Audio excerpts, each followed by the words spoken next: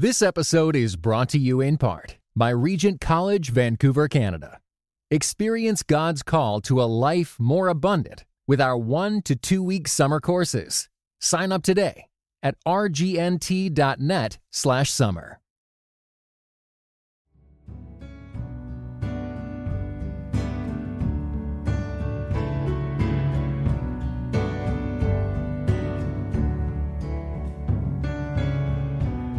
Hey, this is Sandra McCracken, and you are listening to Steadfast.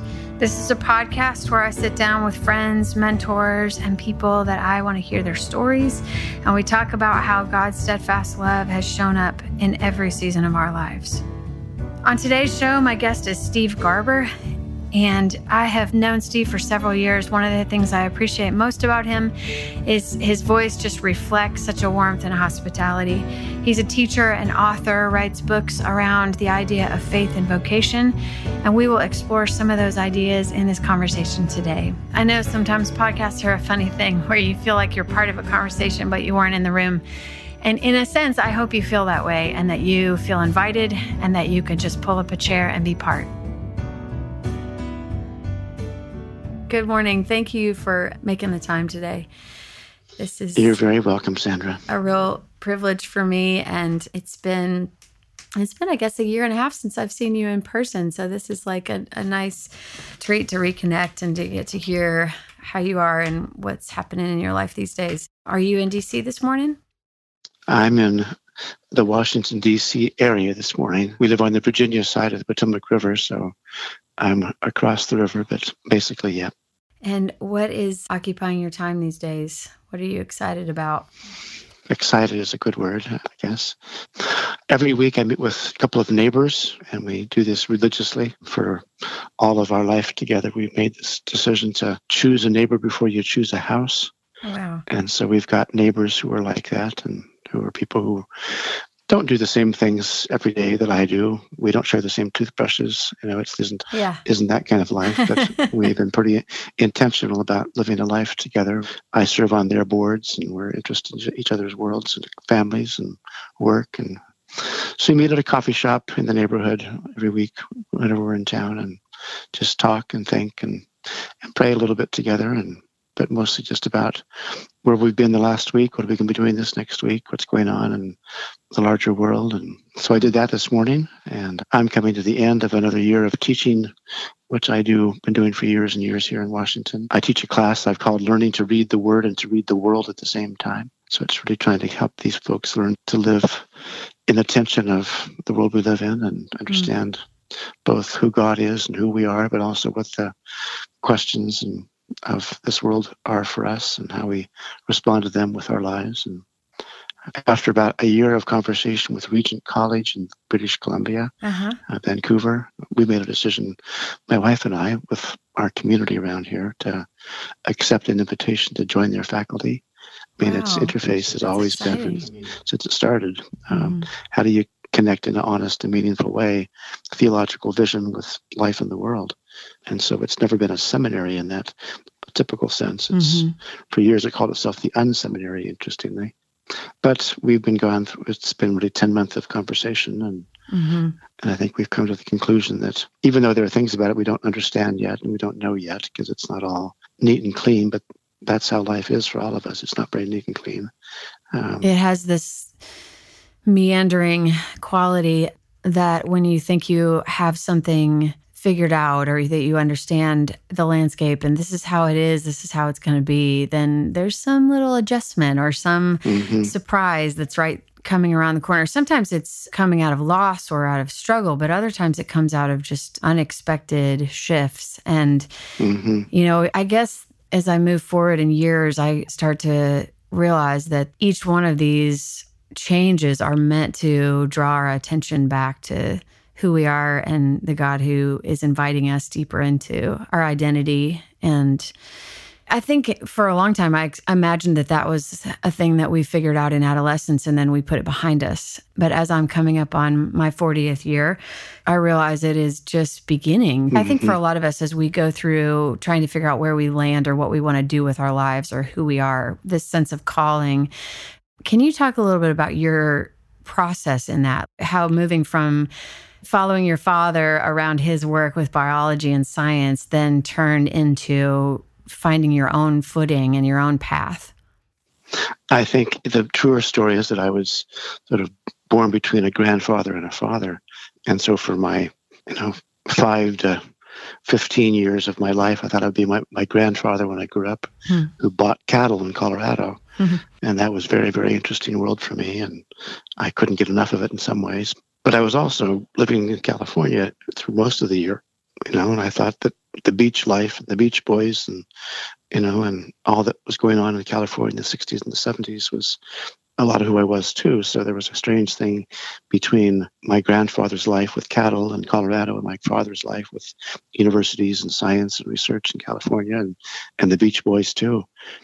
But I got to be, into high school, and I thought probably I would, be more like my father somehow, except I didn't really like biology that much in high school, which was really a crisis, I would say, in its own small adolescent way about what am I going to do with my life then. I'd always loved reading, so that was always a part of who I was. And I think when I got to be midway through high school, I began to realize that maybe all my love for reading had given me some love for the way that sentences worked and the way that words could work. And I began to get involved in high school journalism and was the editor of my high school newspaper, and thought I would be a journalist for the next years of my life. But about age 18, 19 or so, I heard the word worldview for the first time that I remember, and I was intrigued by what a worldview might mean in my life and a way of making sense of all of my life. And I would say, it's a longer, deeper story, I suppose, but, I think from my college years on, I began to be very interested in this relation between ideas and life. And the argument that ideas have legs began to make sense to me. They have to get worked out in the world. And, I did an undergraduate degree and a master's degree and finally a PhD. But they were all on this question of what's the relation between what we say we believe and how we actually live our lives. That has really been the heart of my interest for most of my life now, I suppose. And because I see vocation to be a pretty big word, a pretty complex word, I think vocation is not the same word as occupation. So it isn't the same word as career or job or work. Right. Work or job or career or occupation find their way into our vocations. Our vocations are expressed in our work, but we're bigger, we're more complicated people than simply what do we do with our work lives. But I would say that the heart of all that is what I believe about the world and who am I in the world and how am I going to live in the world. And that's a big question and a complex question, and it has implications for the work we do, but it's a bigger question than that. Yeah, that feels so important. What do you think are in the moment we're in culturally, the way I experience the world to be very noisy, my world, my day-to-day life to be very noisy, which feels to me is like kind of in opposition to the quiet and the space that it takes to sit and reflect on this differentiation between occupation and vocation. And what do you think some of the challenges are in our present moment that keep us from being awake to the reality of that, how the ideas of our, like the action of our lives, it's almost hard to find the question, but what keeps us from acting in an integrated way out of our ideas? Is the problem with our ideas, or is it with how we live? You and I should take a long walk and talk about this, Sandra. That's a great answer. I would like that, actually. I would too.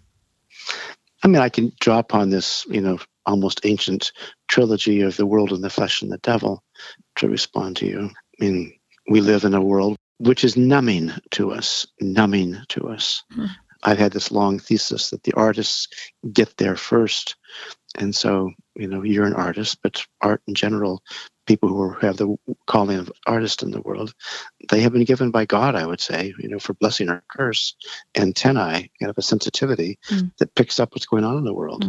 And they either respond to it with insight or they, in some ways, distort it and make a mess of it. But, 20 years ago now, U2 had a song called Numb. And, when I first saw it, I thought, that's very, very good, actually. And over time, what their song was essentially saying, to be alive in a technological world, to be alive in a plugged-in world where we're always plugged in. and that's more so 20 years later than it was when they wrote the song, that it numbs us because there's just so much going on all the time, and we can't take it all in. And we turn the barometers of our hearts down because we don't know what to do with all the things we hear about. How are we possibly going to respond to all that? And we can't. We just can't. Yeah, I've felt the ache of that in the last few years, as I think I've come into a season where, like a prolific season creatively. And as I've moved into that, a lot of it has come by way of suffering. And on a personal level, I feel that acutely. I feel like the meters are turned up so high that everything is coming in. And it's uncomfortable. It's a hard way to walk around in the world when you're feeling the empathy of it and just the awareness and the temptation to try to get out of that place and just numb, and to, numb as a verb, even just to find ways to not to sort of medicate that. And yet I think God invites us deeper into those places, and that is what makes the art kind of translucent, where whatever you are making. So when I put pen to paper or pick up my guitar, and I think your writing is the same way. It's like, even just what you said a few minutes ago, your answer to a complex question is like, can we take a walk? I think that God wants to walk with us, and not necessarily just to answer our questions, but he wants to actually be with us in presence. And you just, I hear that in who you are and how you kind of interact in the world. And it's a good reminder.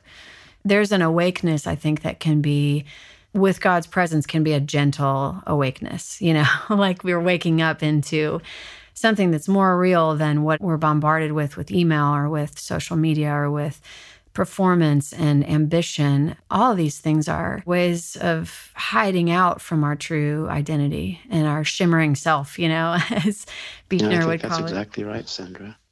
A couple of weeks ago, I was speaking in Denver in several different settings, but my wife had said, why don't you take another day to be in Colorado, because she knows that it's very deep and dear to me. And so I spent one more day there before coming home and went up into the mountains, and kind of deep, in sort of surprising ways, Rocky Mountain National Park has been one of the most important places in all of my whole life. And so I spent a night there and a morning there, and because we were making this decision about our own future, I literally just wanted to be quiet for a while. And I, got out and walked in the meadows and along the mountainsides and looked at the mountains, and these mountains I've known my whole life, and, the grand sky. And I don't know how else to say it, Sandra, other than to say, just actually crying out to God in heaven, saying, we want to do what is right here and want to understand the way before us. I ask you to give us enough light to make good choices here. And it'd been a place in different ways over the course of all of my life where I've been there, where more momentous decisions have been made in my life. But I just needed to be quiet, actually, for a while, just to think about those things. There's a place you and I both love quite a bit called Laity Lodge in Texas. And Stephen Purcell and the director there, and he's a friend to me as well. And a couple of years ago, they were having their annual contemplative retreat. And he said, would you come and speak at it? He said, I know you don't have on your business card Steve Garber contemplative, but you are kind of that way, And I said, I don't know. But he said, well, come and talk. He said, but I don't want you to come and invite people to live like desert mothers and fathers, because these would be people from Austin and from San Antonio and Houston and Dallas and all over America. So bring this idea of vocation with you, bring this question of vocation with you into this contemplative retreat. And so I did. We called it a contemplative life for the rest of life. Just coming back to where our little bit of conversation began, Sandra. I think the challenge is more, how do we, in the context of the push and shove of life, the very noisy world that overwhelms us and numbs us and seems beleaguering to us, how do we, in that world, live a contemplative life, live a life of deepening commitments and deepening loves and clarifying hearts, and where we don't get lost? That's really the harder question, I think.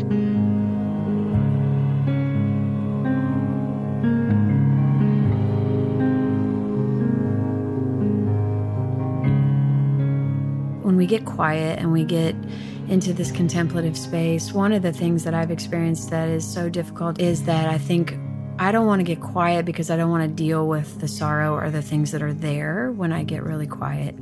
But when I do, and when I practice that more often, I realize that to be able to process that and to weep those tears in a more habitual way, like to have space for that, then I realize that it releases this energy that becomes redemptive in my life and in the world. Because if I'm running from it, I'm not going to actually be able to live in that honest place. So when we were together in Vermont a few years ago, I was so encouraged to see you in life and friendship with Mako Fujimura, and to hear you all share about your encounter with John 11, this passage where Jesus and Mary are interacting after the death of Lazarus. I just wondered if you could share a little bit of your story around that and what that passage means to you, this scripture that says Jesus wept when he meets Mary. Mm-hmm. I grew up, in the California and Colorado, and with people who were good people and who wanted me to be a good person. And, I was aware of heartache and death and tragedy and sorrow and tears along the way because of who I was and where I lived. But I would say it probably wasn't until in my early 20s I began to think about that more personally, and thinking maybe more intellectually, and realizing that philosophically or theologically, that was a problem in the world. Mm-hmm. What do we do with tears and sorrow and hurt and heartache in this world? And I think it probably initially was reading Albert Camus' novel, The Plague, which, first kind of made me think about this more frontally, and thinking, sheesh, here's these two guys in the story. One's a physician, one's a priest, and they both are watching a horrible thing happen, the bubonic plague coming to their city, and they respond very different ways. One of them says, well, I'm a priest and God's in charge of the world, and, the plague must be from God, then I can't fight the plague because I'd be fighting God. Mm-hmm. And the physician says, well, I don't know about God, but I'm going to fight the plague because the plague isn't right. And it just raised a question for me, which in some ways, Sandra, I've been living with all my life.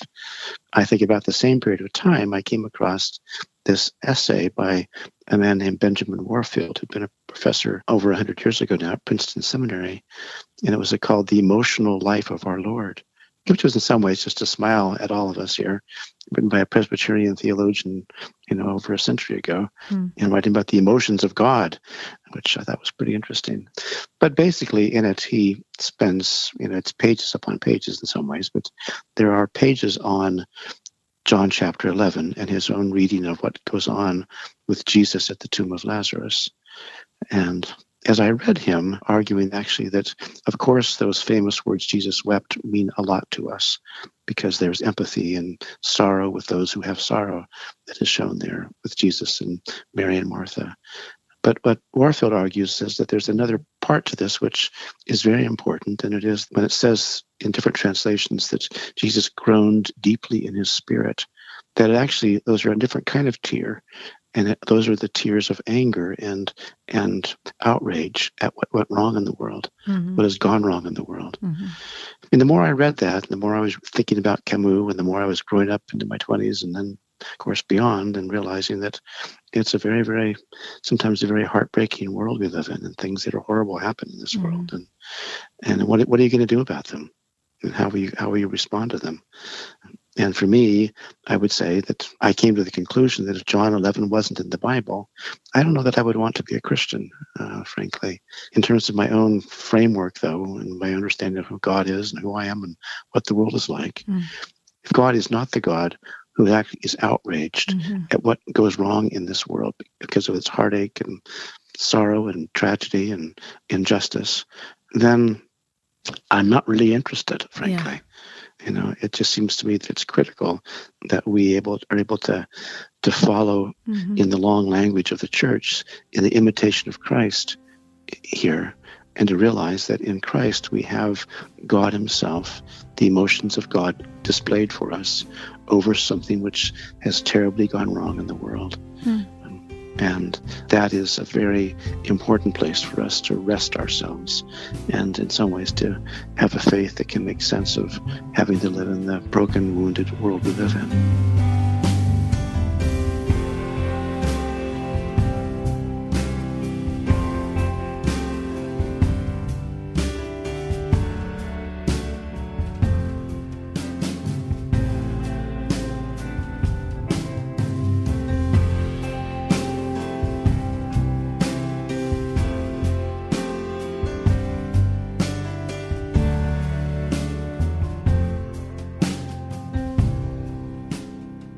Yeah, in the last few years, as I've written music around the Psalms and as I've reflected on the Psalms, I have found great comfort in that.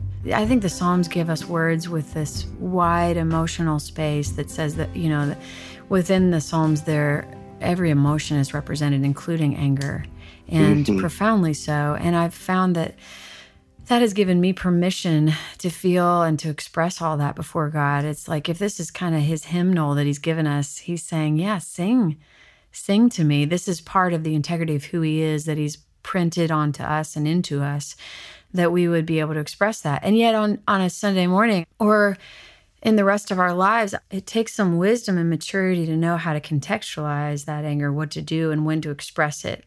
How to express it. Is that okay to express it? Mm-hmm. You don't strike me as somebody who's angry, but in my own story, it's like, I don't want to walk around leading with that. And yet I want to hold a room for that so that other people would be able to find that same resonance within their own story, And I do think, Sandra, that is one of the great gifts. So I can come back to you and say one of the great gifts that you give to the world. The people who talk to me about you and your work, they will often talk about, I love the songs she writes because it's the world I live in, and it's not because you're maudlin, or you're angry, or you can't get over, wanting to cry every time about everything.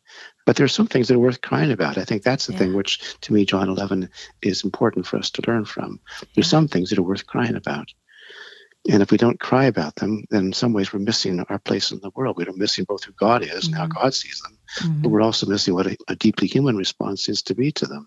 So I think that, when you even mentioned Sunday morning, I think, yes, it probably wouldn't be right, at least most of the time, to enter into the worship of God with outrage. But I think sometimes some place where outrage and lament meet is really important, actually. And if we don't do that, I think I've said sometimes to music leaders in churches, don't you understand that when the world saw this happen this week, that the people who are worshiping here did too?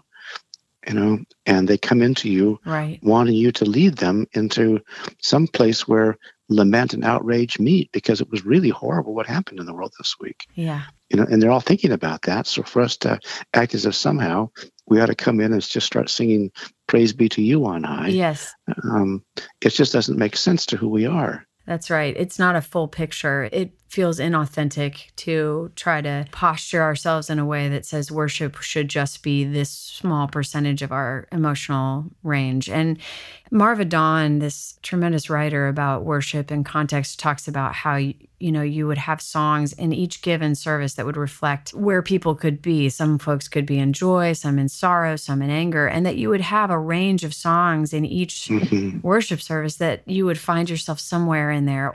And I love leading the old hymns that have 8 verses, and you might find yourself in verse 4 one week, and some weeks you'll find yourself somewhere else. Right. And it's, the words are helpful to kind of guide us into a deeper place where we can be awake to that. It inspires me to want to apply myself to that week in and week out, both in my local church and in the church at large when I have the opportunity. And Sandra, I would say that really is an important work you've been given to do.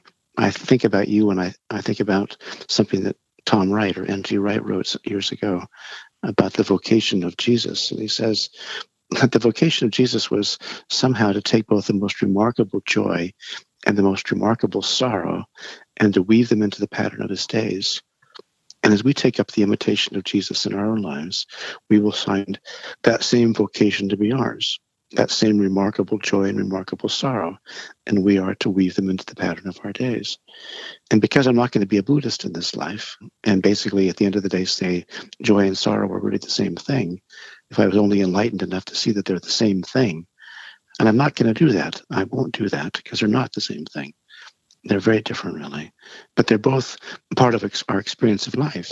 So how do we make sense of them? And I think that, that to have songs to sing that somehow wrestle with integrity, artistic integrity, theological integrity, psychological integrity, historical integrity, with the reality of both joy and sorrow, it's very, very important to us. Just kind of a personal story, as we were talking about the anger, I think it's not enjoyable for me to experience anger. I don't like it. I don't like how it feels or looks on me. And yet there have been some moments where, as I was invited into those places where he pushes me, or it's not a push. It's really not. It's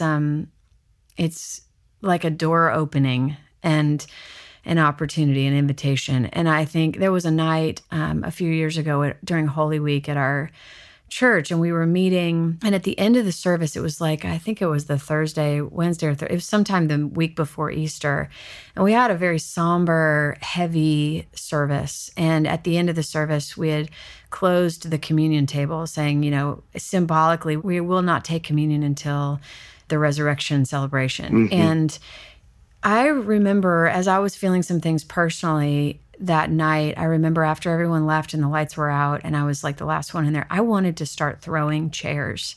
The feeling that table was closed, and the feeling that like the symbolism of that just gripped me. And I walked up by myself. I went up on the parking lot behind our building where we meet, and we rent out a space in a larger building. So there's this huge parking lot with like kind of orangey lights and like not a very scenic place. And I laid out in that parking lot and I just cried the bitter tears. And that the anger was finally like kind of coming out.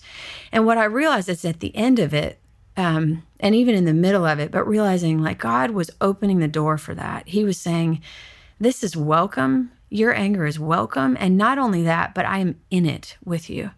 And I almost felt like I could see myself third person to sort of look, you know how you do, you look back and you have memories, and a lot of times we, like I can be kind of tough on myself. Like we look back and we critique ourselves or whatever. But in that moment, I felt like I could step out and stand with God next to the story of my life and say, yes, I'm with you. And it was like that passage of Jesus with the anger and the tears of Jesus wept. And to be able to glimpse it and enter into it, even in some small way, I feel like it enlarged a space in my heart that the next time I sit down to write something, it is that, that passage that says, put your tent stakes wider. I think it's in Isaiah, stretch out your tent stakes. Like he is going to make provision, and he will fill the space that he opens up, this space that's opened by injustice, whether it's opened by suffering in the world and in the people in our lives. When we encounter and are willing to go there, I marvel at the mercy and grace that floods into that new space that's created. And I think that's the place where we grow into a knowledge of God and a more honest picture of ourselves. And we are made to sing for sure, symbolically and literally. And I think the way that your work has invited me and it has helped to open the door to that, I'm really grateful. And it's really a privilege to sort of circle these themes with you, and in the times that we intersect, it's a real gift. So I'm very grateful. It's a gift back to me, Sandra. Thank you, Sandra. And just to say to you again, thank you for the gifts you give to me. There are many times when I just enter back into the world that you have drawn me into. And that's a gift to me. So I'm so grateful. Thank you, Steve.